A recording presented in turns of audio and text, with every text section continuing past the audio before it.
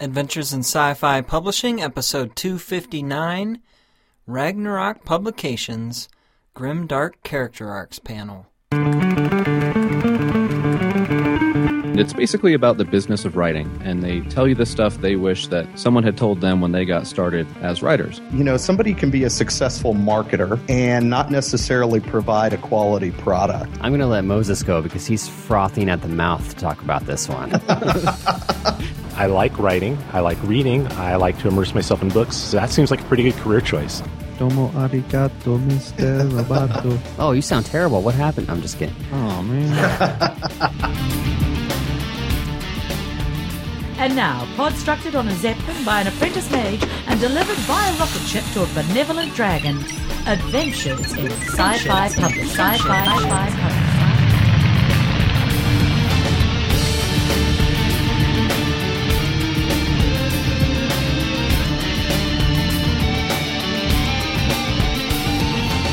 Hey folks, thanks for listening to Adventures in Sci-Fi Publishing. I'm your host, Timothy C. Ward. Been such a busy week. Been working on the new website design. Very thankful to Anastasia, the theme author, who has been helping me. I wanted to mention before we get into the panel, we have a few giveaways going on. We have 5 people on this panel from Ragnarok, and I will offer any ebook you choose from their catalog. I'd also like to mention that 47 North is sponsoring a giveaway that will also go through next Monday. They are giving 5 winners an ebook collection of the trilogy by Mark T. Barnes, The Garden of Stones, The Obsidian Heart, and The Pillars of Sand. The last book, The Pillars of Sand, comes out May 22nd. We will be having a post on Thursday called Making My Mark in a Crowded Genre by Mark T. Barnes, so be sure to check that out. In order to enter our giveaways, all you have to do is subscribe to the newsletter.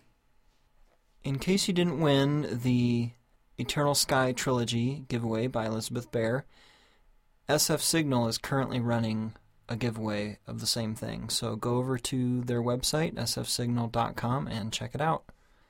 One last note to mention, Tim Marquitz, poor guy, we give him a hard time.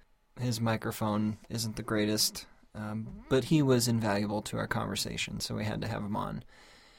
I left in a few sound effects from his mic that sounds like he's part Cthulhu, part maybe researching a part by killing someone in his bathtub.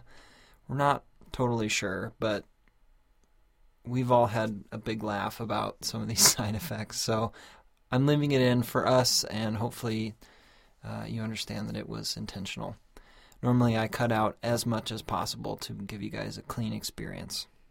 Oh, I guess one more thing I should mention. I did post my review for Those Poor, Poor Bastards by Marquitz, Martin, and Soward, a Ragnarok Publications book. So head over to the website and check out that review. Highly recommended. Dead West action.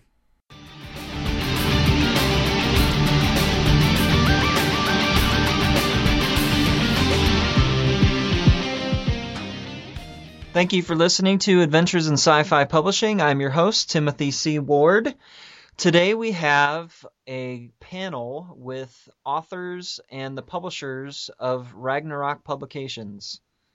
So here's what we'll do. We're going to have a talk with all these authors about Grimdark and demon hunting. I've realized this after the fact that everyone here has written a book about fighting demons. And so I'm very excited to be able to have such a group with so many things in common. So what we're going to do is I'm going to go around and have you introduce yourself and give us a pitch, kind of like the elevator pitch of 1 or 2 of your books. And we'll start with Mercedes. Excellent. I'm Mercedes M. Yardley. I write a whimsical horror. I write dark fantasy. My latest book that came out was my first novel. Actually, it's called Nameless, The Darkness Comes. And it's about a girl who's cursed with seeing demons. She doesn't want anything to do with demons. She's not interested in demons. And she's lackadaisical about her fighting with them. She doesn't want to deal with them, but she's forced to. There's that one. It's kind of a snarky book with some swagger to it. And I have my other book that came out is called Apocalyptic Montessa and Nuclear Lulu, A Tale of Atomic Love. And it's about two paranormal serial killers in love. So that's me. Okay. And Mercedes is one of my favorites, so those books Thanks, are both highly recommended. I wish I could say I've read everyone here, but yes, definitely check out Mercedes. Okay, we're going to... Thank you. You're welcome. Let's go with Seth next. I'm Seth Skorkowski. I do urban fantasy horror and sword and sorcery. My debut novel, Demorin, is about a demon hunter who uses a holy revolver, and he ends up teaming up with a group of other demon hunters because there is a looming threat coming for them and destroying their holy weapons. Very cool. I'm excited to read that one, Seth. Sorry I haven't read it yet. I like that. Better watch out. It was very Tim. accusatory. Yeah, well, it's my podcast, so he has to be nice, so... Okay. Schooled. Next is Tim Baker. Yes, I'm Timothy Baker. I delve into some urban fantasy and little horror. But I hate to throw a kink into your scheme here because I have not written Demon Hunter story, not published, though I have a character hopefully coming out very soon that is a demon and a demon hunter. So I am working on that. Okay. My debut... Go ahead. I haven't read Paths of the Dead yet, so zombies... it's a spiritual battle, I'm assuming, right? Correct. It's most zombie books happen in urban, Christian-dominated countries, Europe and the Americas, and I wanted to take it and look at it through the eyes of some hardcore Buddhists. And so, yeah, it is a partially spiritual adventure. Okay, very cool. And sorry, I sort of cut you off. And Paths of the Dead is the name of your book, right, Tim? Correct. It's number 1 of the Hungry Ghost series, which I didn't expect to do. It was just a single book, but Joe kind of finagled me into a series, and here I am now trying to think up what happens next. I kind of know that feeling. Originally it was called Hungry Ghosts, and right. We came up with Path of the Dead later, in fact, and we thought that Hungry Ghosts would be more fitting for the series. Well, those are both cool names, so that works. Okay, and we'll go to Joe. Hey there, I'm Joe Martin. I write under J.M. Martin, and one of the co-writers of the Dead West series, which we have 2 of them out right now, Those Poor Bastards and The 10,000 Things. And what it's about is it's sort of grimdark, I guess. It's also a little bit of Zombpoc, but what we've marketed, I guess I should say Zompocalypse. So for people who are unfamiliar with what Zombpoc is, I thought you said Zompop. And I thought you said Zompop. Yeah, Zompop, like I don't know, zombie pop. Like we all love zombie pop. Anyway, sorry. It's so tasty. Go on, Joe. So what we've done is we sort of market the Dead West series as a weird Western supernatural horror because those zombies are part of the backdrop.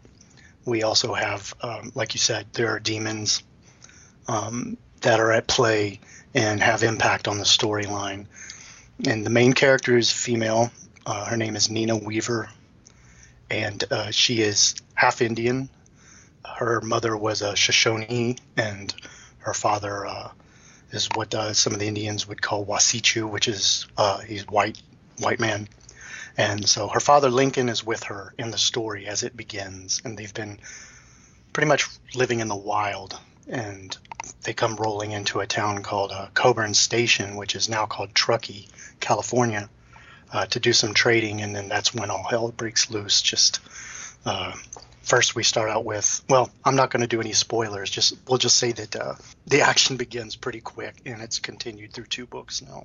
Yeah, I just read that yesterday in a day, and am very, very impressed.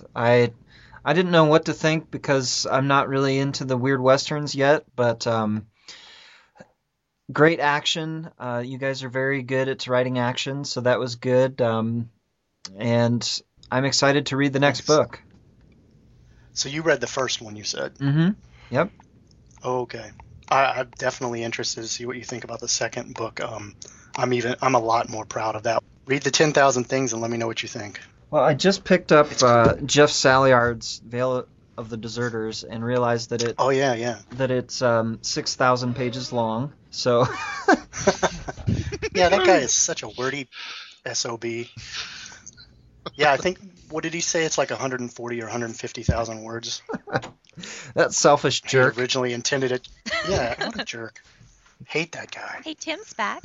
So, Joe, what did you guys step up in the second book to make it better? Well, what we did is, before in the first book, having read it, we sort of hold them up. We kind of had a little bit of a vision of, the Alamo, that last stand scene. And what we do is, in book 2, it's transitioning over now to where they're getting a grasp or a handle on what's causing this outbreak. They've learned who their enemy is, and they're traveling cross country, and they become more proactive, I guess. Especially Nina. She starts to really sort of figure herself out a little bit more, and she's trying to find more of a balance between her white self and her Indian self, because she's got a very we could say that she has a lack of faith in the beginning of the book, and so she's finding faith, but not, she's finding the faith of her people and bonding with the spirit of the people and the spirit of the land.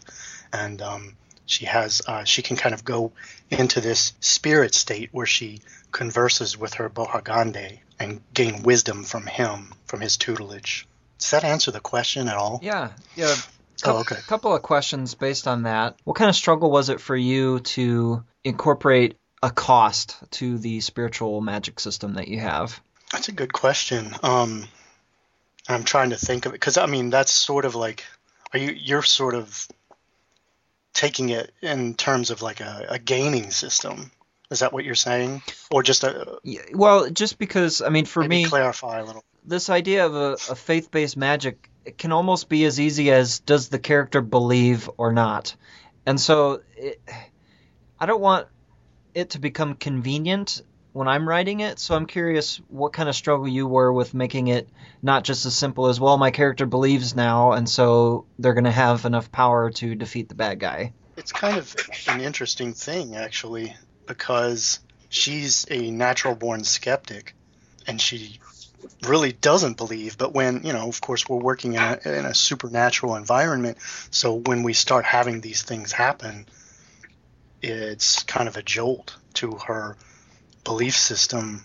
First, she witnesses, as you've read in the first book, our priest character, the missionary, he is able to work magic that she perceives as miracles. And even then, she's not 100% sold. She's like, well, what is going on here? Kind of a state of confusion, more or less, and wondering if someone's trying to just get something over on her almost. But she has another companion who is a Nez Perce Indian named Red Thunder, who sort of acts as a guide as well, or a connection to her Indian self. And I believe that having witnessed the things that Father Matthias can do, and then some of the guidance from Red Thunder, she begrudgingly opens herself up to the possibility of things, and that's when it begins to sort of snowball for her. And even when she's convening with the Bohagande, I think there's a part of her that's holding back. And in the second book, she sort of goes through this initiation, this acceptance, and when she does that, she sort of inherits more power. So in that second book, you get to witness a little bit of the power that she inherits and how she's able to wield it against her enemies and the zombies, which we call deadens in that Western vernacular. Is the conflict then to try and cause doubt? Is that like one of the main sources of conflict? It is, and doubt in oneself more than, I guess, a doubt in a faith system, because the main enemy, the antagonist, is a spiritual being as well. In a certain sense, he's amassed a lot of power, and he can basically wield that power, not just in the material world, but in another world. And part of what his threat is to bring the characters into his thrall in that world of the spirit, more or less, than the flesh. More so than the flesh, I should say. Okay. Tim, how does the incorporation of Buddhism into a zombie story distinguish itself, and more so with your book? Well, it's all about point of view. There's no real magic in Path of the Dead, but there are things that happen that seem supernatural to the characters, because it's all based in Tibetan Buddhism, in which they have tons of gods, and it is mixed in with the indigenous religion of the area, which is sort of animistic. Everything has spirits. So it mostly comes across that, and there's a big nature theme within it, with animals interacting with the dead and the people. But the characters, particularly my two protagonists, a monk and a small boy, every time they see something like this, it seems like a portent or something like that. I didn't want to create a fantasy thing. I wanted it to be set in real life, sort of a science-based. But according to their view, much like a Christian would view it as, the end times and demons and such, they see it as very specific spirits of the land, and the strength of, it happens at a holy mountain, so the mountain has its own spirit too. It's all in their point of view. Okay. We'll get more to Paths of the Dead as we get to more questions. Seth, what's the cost system for your magic? Well, most of the magic in my story is with the weapons themselves, and each of the hunters is bonded to a holy weapon, and each weapon has a kind of its own personality, and the characters will debate if they're alive or not. Deep down, they all believe that they are. Each weapon has a gift or a single power that it can give to the person that uses it. The main character he uses a pistol that was made from a broken sword, and every aspect of it is ceremonial. He has to mold the bullets out of a specific mold and reload them in these specific shells that came from pieces of the original sword, and he has to put some of his own blood into the gunpowder. So he only has 18 bullets, and so he has to protect those just as much as the gun. So it's mostly ceremonial throughout my story. Then the main character's added magic is, since he is possessed with some sort of entity, he can sense where demons are by mixing his blood with water. It creates a compass of sorts that points toward them, and he can speak any language. But the throwback is no one trusts him, because they hunt demons and he's obviously possessed. So he is an outcast even among his own kind, because they think he might turn on them at any moment. Very cool. Definitely cool. Yeah. Mercedes, I'm going to go to the Grimdark aspect of our conversation, and we're going to talk about how Grimdark character arcs work.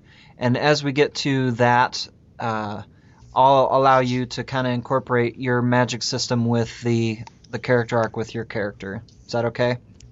Sure. Okay. Sure, definitely. Let's. Is Tim still with us? Marquitz?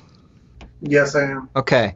So Tim Marquitz is an established anthology editor and the co-head of Ragnarok Publications, and he has a new anthology coming out through Angelic Night Press called Grimdark Grim Noir.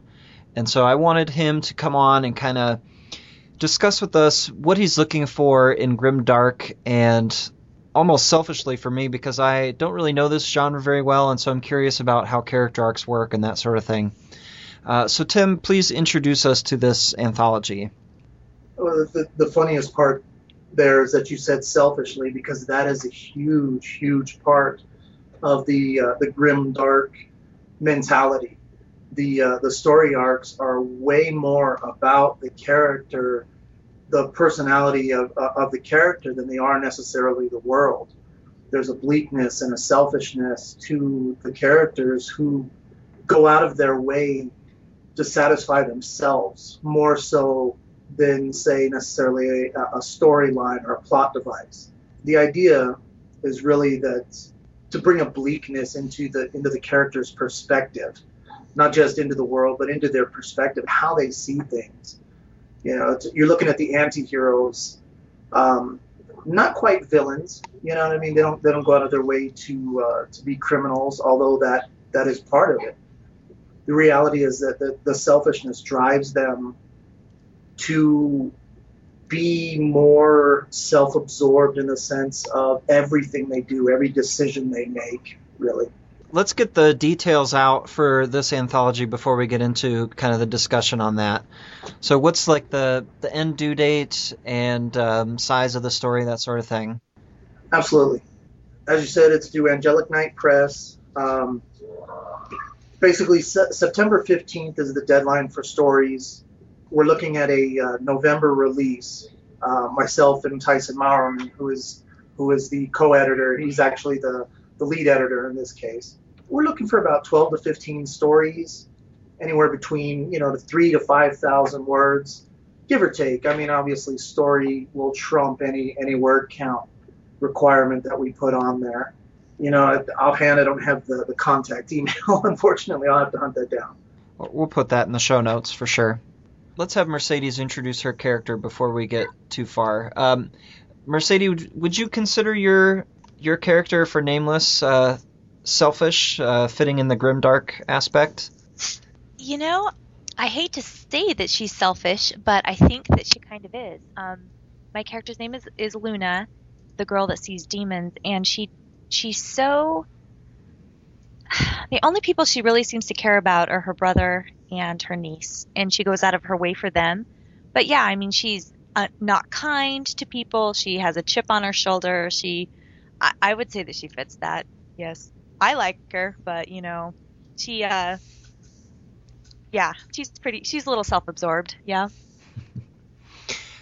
So, I had never really thought about selfishness as a key ingredient into having a grimdark character. Are there any other ingredients that could stand out, Tim? I think a lot of it comes down to perhaps a lack of compassion, or maybe just an apathetic worldview. The people are in this mentality. They probably value others. The flip side of them valuing themselves too much is that they value others as less. They don't see people necessarily as people. They're means to an end. That's the same with the world. The idea is that these could be corporate CEOs. You have that mentality where they step out and everything is fair game as long as they get what they want out of the end of it. They don't care if they raise cities or pollute anything. The point is to ultimately satisfy their own self-interest. Listening to this, it really made me came to mind a very grimdark character, though not in fantasy, the man with no name and a fistful of dollars. He really popped out in my head. The selfish guy who's very opportunistic and very much about the cash. Absolutely. I think also one of the ingredients of grimdark, sort of touching on what both you guys said, is that their method, the character's method in grimdark, is almost always brutal, and they have a willingness to do violence, and they will not hold back from doing violence if that's the way they need to deal with a situation. And a lot of times it might even be violence first. That's their initial gut reaction. I don't even think it's violence. I think of course it is violence, but I think it's in everything they do. They're willing to do anything, to cross any lines that most normal people would think were taboo. To these people, it's not, whether it's violence or theft or whatever they need to do to reach their goal. A means to an end. Absolutely. So I'm just seeing some very strong characters that are exceptionally motivated. I don't see the negativity that I feel that perhaps I should be seeing about these characters. I'm like, go team! That's because it's your personality. I don't know what you're saying. Way to out yourself, Sadie. Yeah, there we go. Buy my books or I'll kill you. I'll kill you all. You're so interesting. Grimdark. What? Oh, I said you're so Grimdark. That's my new nickname. I am so Grimdark. Lady Grimdark. But I feel like we're supposed to be thinking less of these characters, and I don't. Oh, I think that's why the genre is so popular. Yeah, absolutely. I mean, the idea is the bad boys are still looked at as being a step beyond everything that adventure and that excitement that comes with these grimdark characters. Or the 50s, the guy on the motorcycle and the black leather jacket. This is just that magnified to meet the current modern moral standards. Now you're making fun of my motorcycle. I'm just jealous. I think we love these characters so much, especially as writers when we're writing them, because we actually know more about them than everybody else. We're giving them the surface of just what they do and say. But, they're anti-heroes. So there's something good inside them somewhere. And we know that, and it's there. And we'll let it leak out every once in a while. I think that's why we love them. That is a great Basically, point. yeah. And writers know this because we're all grimdark inside. Mm-hmm. So do you guys actively try to show something in the beginning of your story that will hint to there being something good in the character? In mine, in Demorin, my character is a 12-year-old boy who wakes up and finds monsters eating his whole family. That jerk. And then he's mortally wounded and saved by some mysterious stranger that's holding a gun on him because he doesn't trust him. So the sympathy for my character isn't his morals, it's his innocence and the fact that he's a victim of something nightmarish. And then you cut to present day and you see that he has adopted this kind of a monster hunting lifestyle where he has no friends, he has no family, he's just a man and he's in love with a gun that can't talk to him. I gotta read that. That's some serious unrequited love. The book's moving like hotcakes for Ragnarok. Yeah, I saw how well it's selling. That's fantastic. I think in my case, it's told from first-person point of view, so you're inside of Luna's head. And I think that kind of helps because you see what she's thinking, and her thought processes are very sporadic and scattered, and she kind of jumps from one thing to the other. And I think that kind of, I didn't deliberately set out to, okay, I'm going to now do something sympathetic so you like her. I just kind of let herself come through. And I think she's likable when you see what she's worried about, what she thinks about. She's just very protective of herself and her family and their father. She sees demons, of course. Nobody in her family believes her except her father, who used to see demons before he killed himself. So there's this stigma of, suicide and all these things and mental illness in the family. And so she's very, I think it's explained why she is like she is.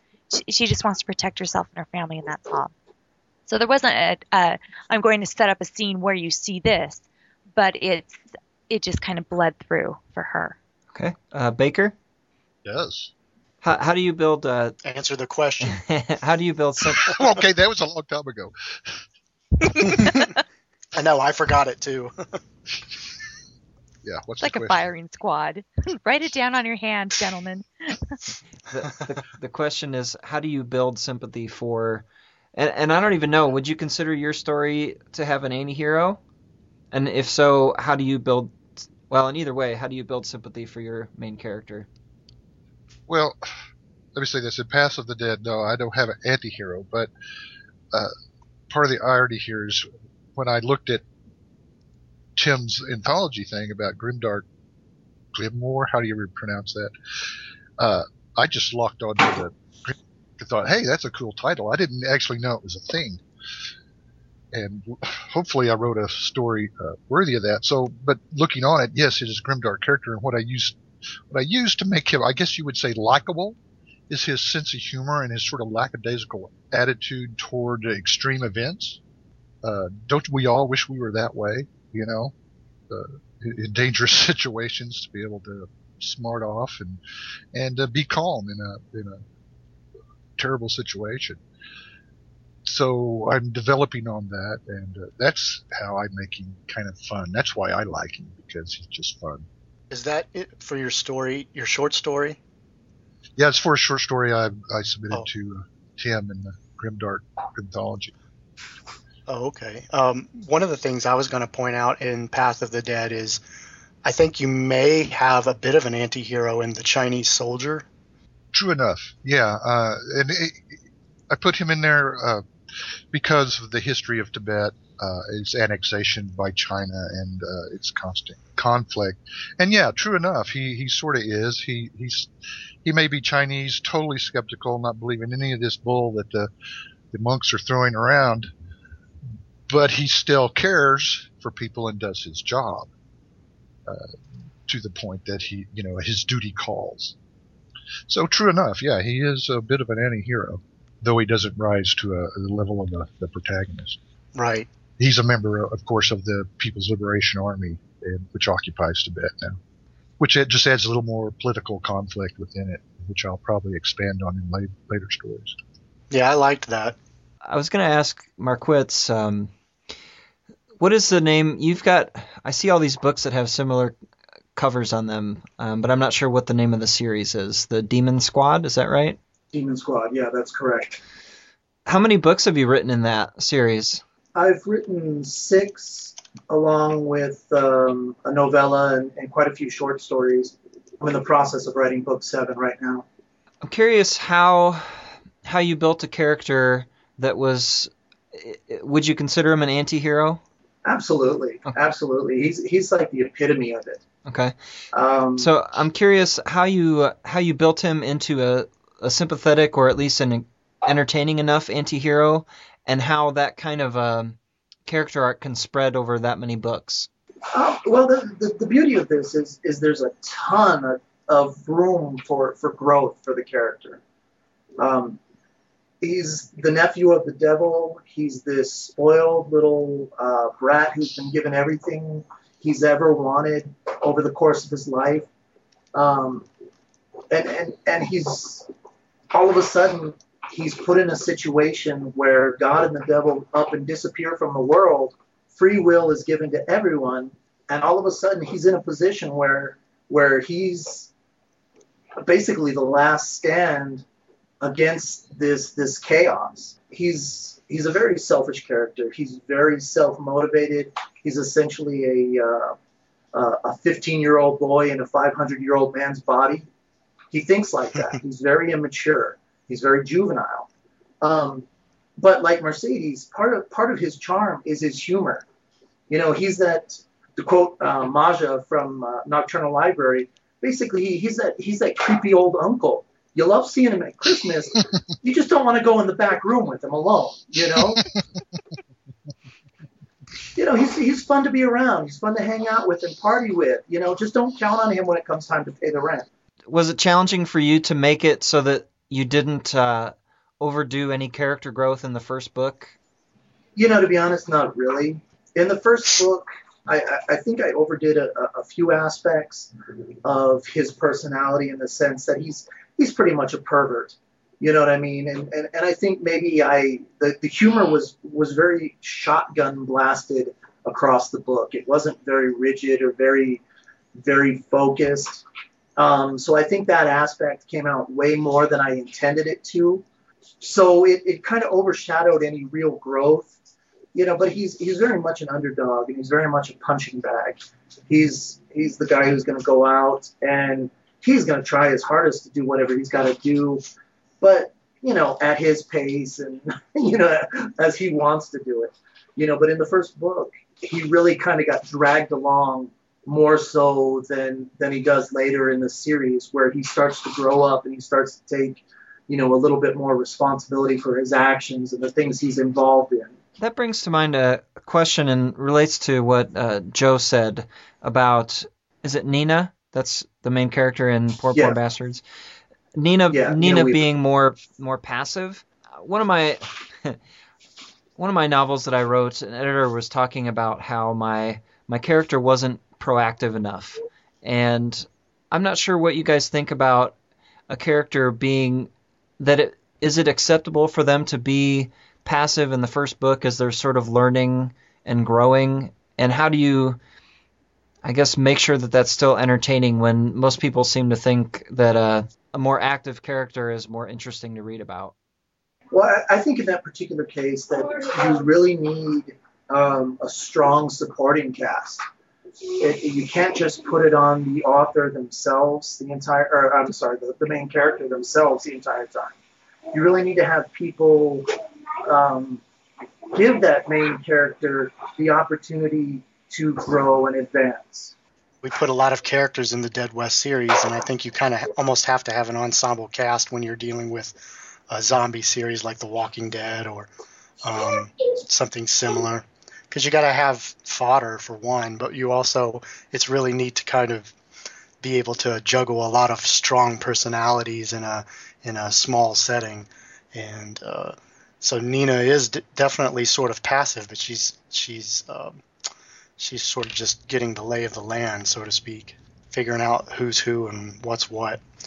Once she kind of gets her grip on the personalities that she's surrounded by, she becomes a lot more comfortable with being more active in the second book. Okay. Baker, did you have something to say?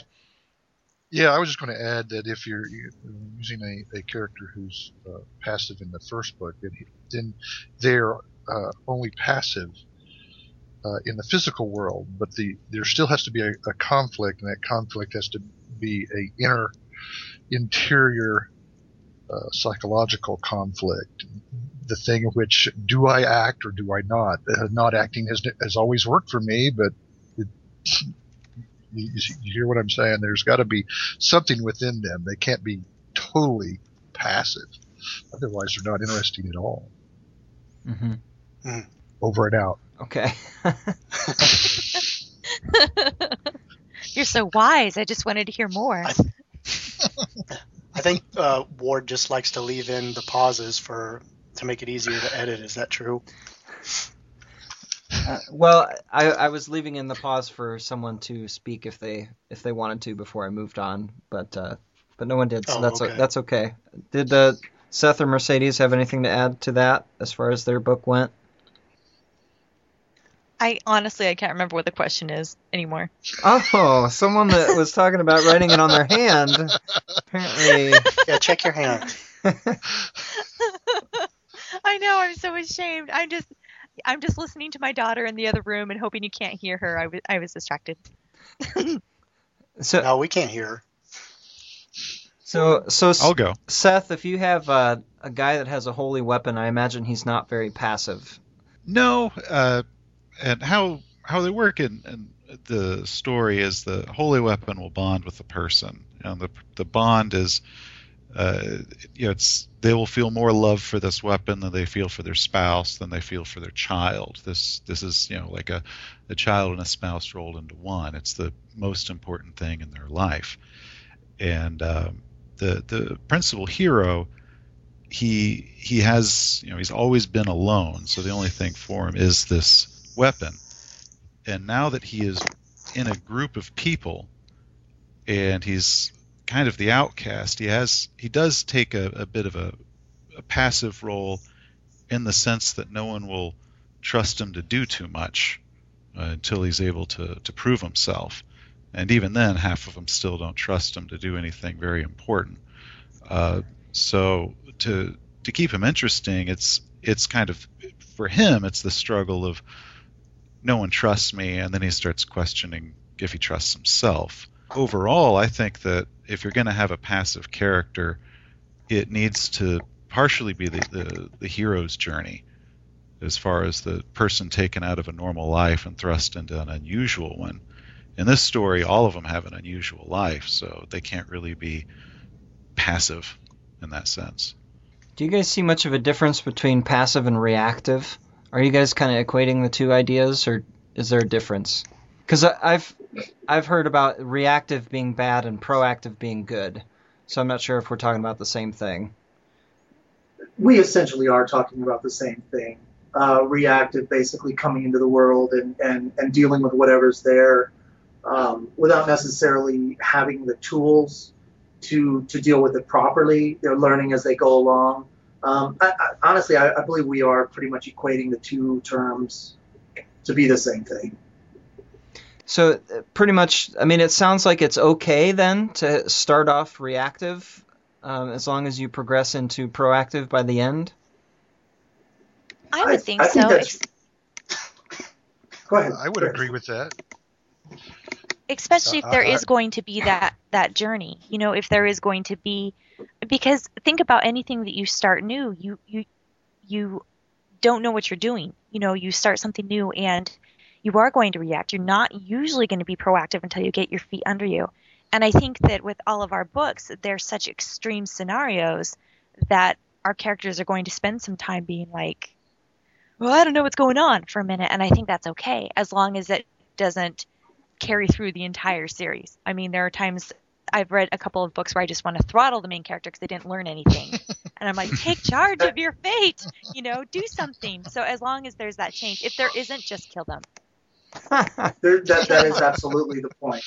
Absolutely the point, that it isn't a constant reactive state.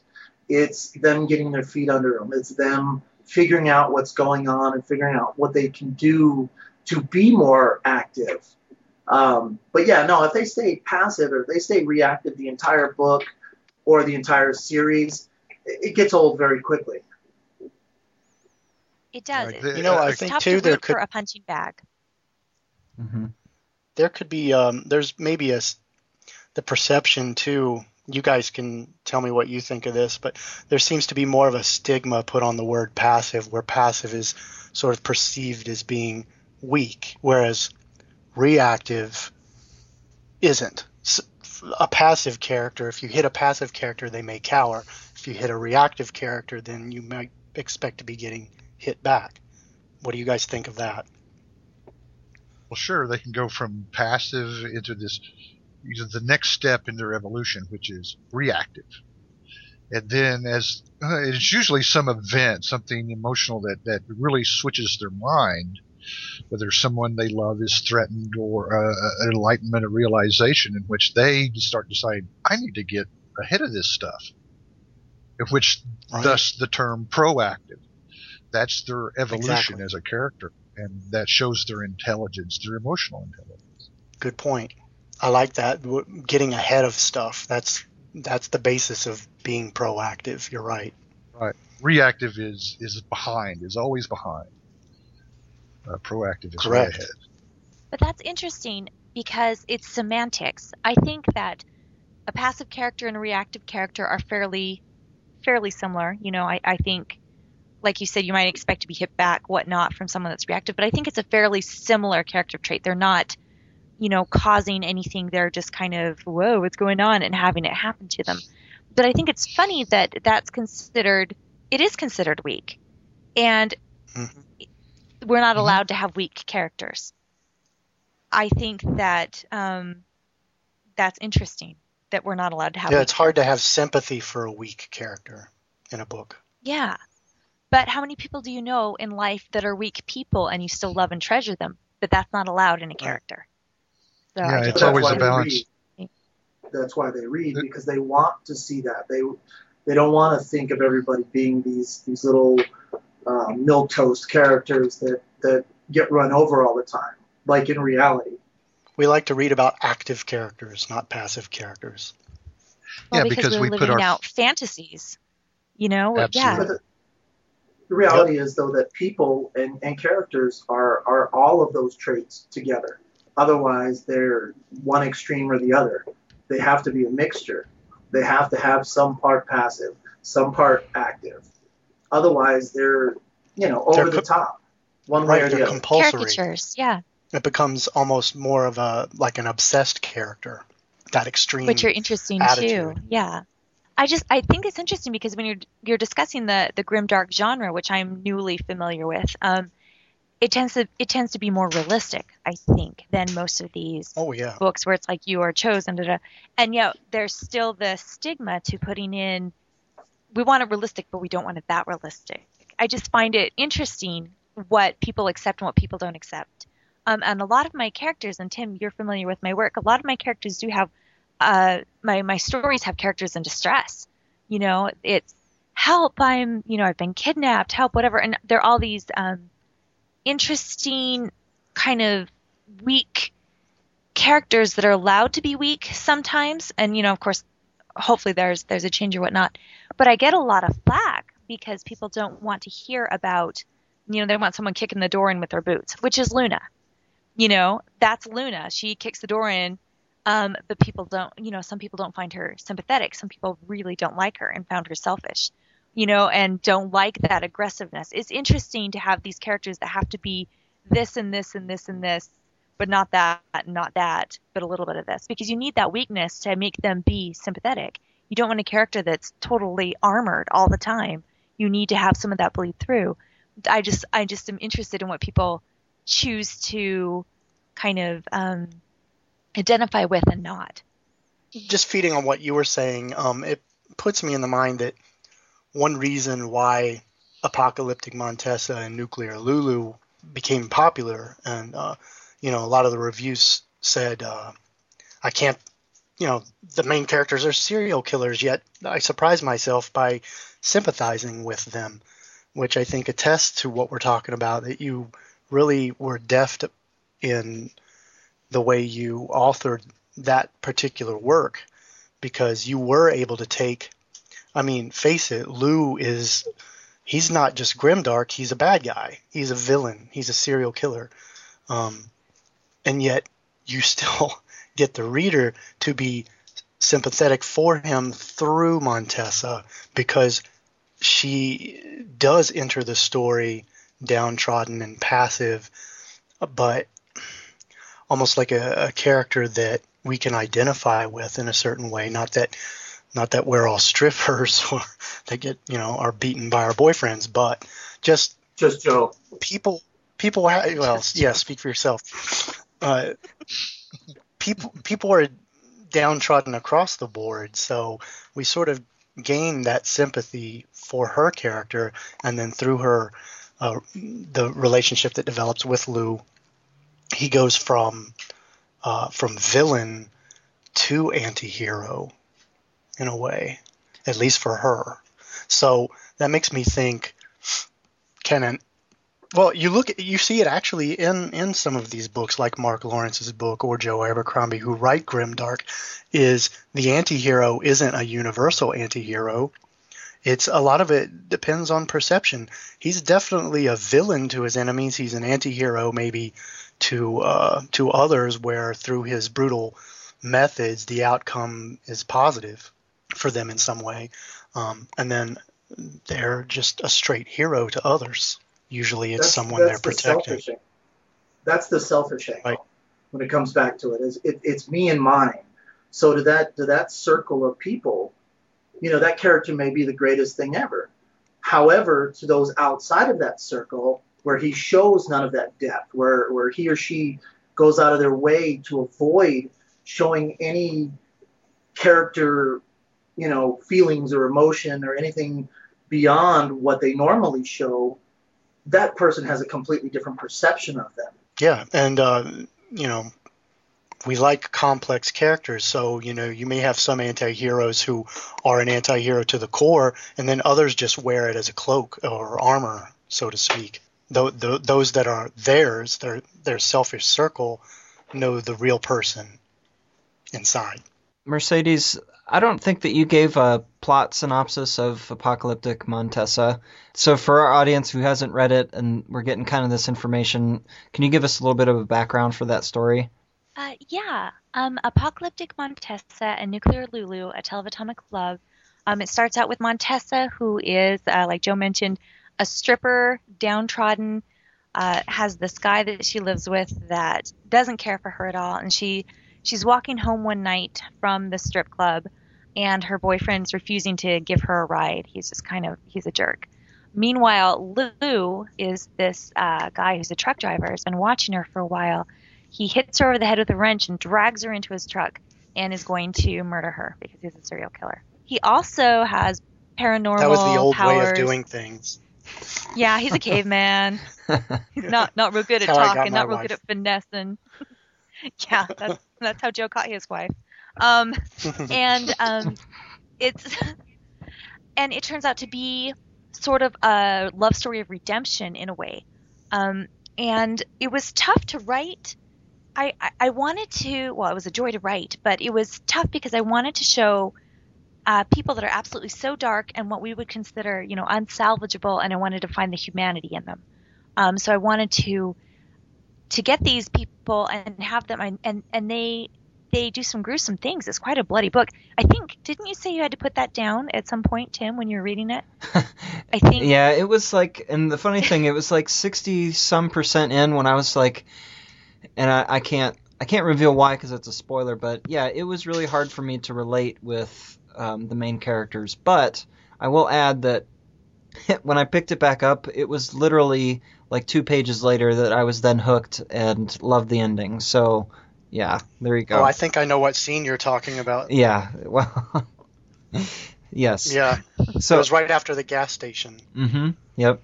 Yeah, I know. Yeah, that was a shift for her, and I was afraid I was going to lose her at that point, but it didn't happen. But it didn't happen. She was still there. She still had the humanity there, even though she had just kind of leapt off a cliff at that point, I think. But yeah, so that's Apocalyptic Montessa, and it's doing well. It won the Reddit 2013 Stabby Award for Best Short Fiction of 2013. So I'm excited, but it was tough to take these people that really have no redemptive qualities, in a way, but their love for each other was so, I think they loved each other the best that they could. I think that Lou was trying to help her the best that he could. It just wasn't the best way to go about it. But I think there was genuine care there. And it makes me realize that, people care in different ways, That's not my mode of caring. I wouldn't want to do that, but yeah, so that was, they're anti-heroes. Okay, I want to do it a little bit. Okay, we should probably start to wrap it up. Was there anything that someone wanted to mention before we take off? The only thing I would like to say is just maybe that you can see the quality of writers here now that Tim Markowitz and I are selecting for Ragnarok, and we couldn't be happier to have these kind of people working for us. And that's what Absolutely. We're looking for is, that they're really invested in their stories. They're willing to go out there and promote themselves, and it really makes an impact. So if you readers out there who are listening to this should check out RagnarokPub.com. Haha. Check us out. We're doing good stuff. Dark genre fiction. More Grimdark. Yes, and I'm sorry that I couldn't get the entire Ragnarok team on here. We had to drop Melanie. How do you say her last name? Metters. Really sorry we had to drop her, and we just didn't like her, really. She kind of brought some attitude to... Yeah, she sucks. Hate her. and Kenny and there's more people on the team, and so to those that are on the team that weren't on, sorry, try and get you on another time. But to our audience, I have extreme appreciation for Ragnarok publications and what they've done and what I've read so far. So it's awesome that we had so much in common to talk about, but I also just really wanted to bring this team on to say, you guys should be checking these people out because I think you'll be really impressed. Thanks, man. Yeah, definitely. Thank you. Good band. Good band. Encore. Yeah, we rock out. We probably shouldn't tell Tim that we're breaking up now, right before his book comes out. Where's my heroin?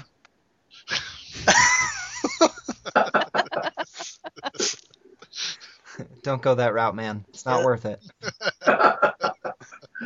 Have you seen him? It can make things worse. Oh, poor guy. Okay, folks. Well, everybody say goodbye. Thanks, folks, for listening. Go check out ragnarokpub.com, and there's wonderful profiles on all the authors here. Thanks for having us, Tim. Yeah, it's a pleasure. Thank you. Obliged.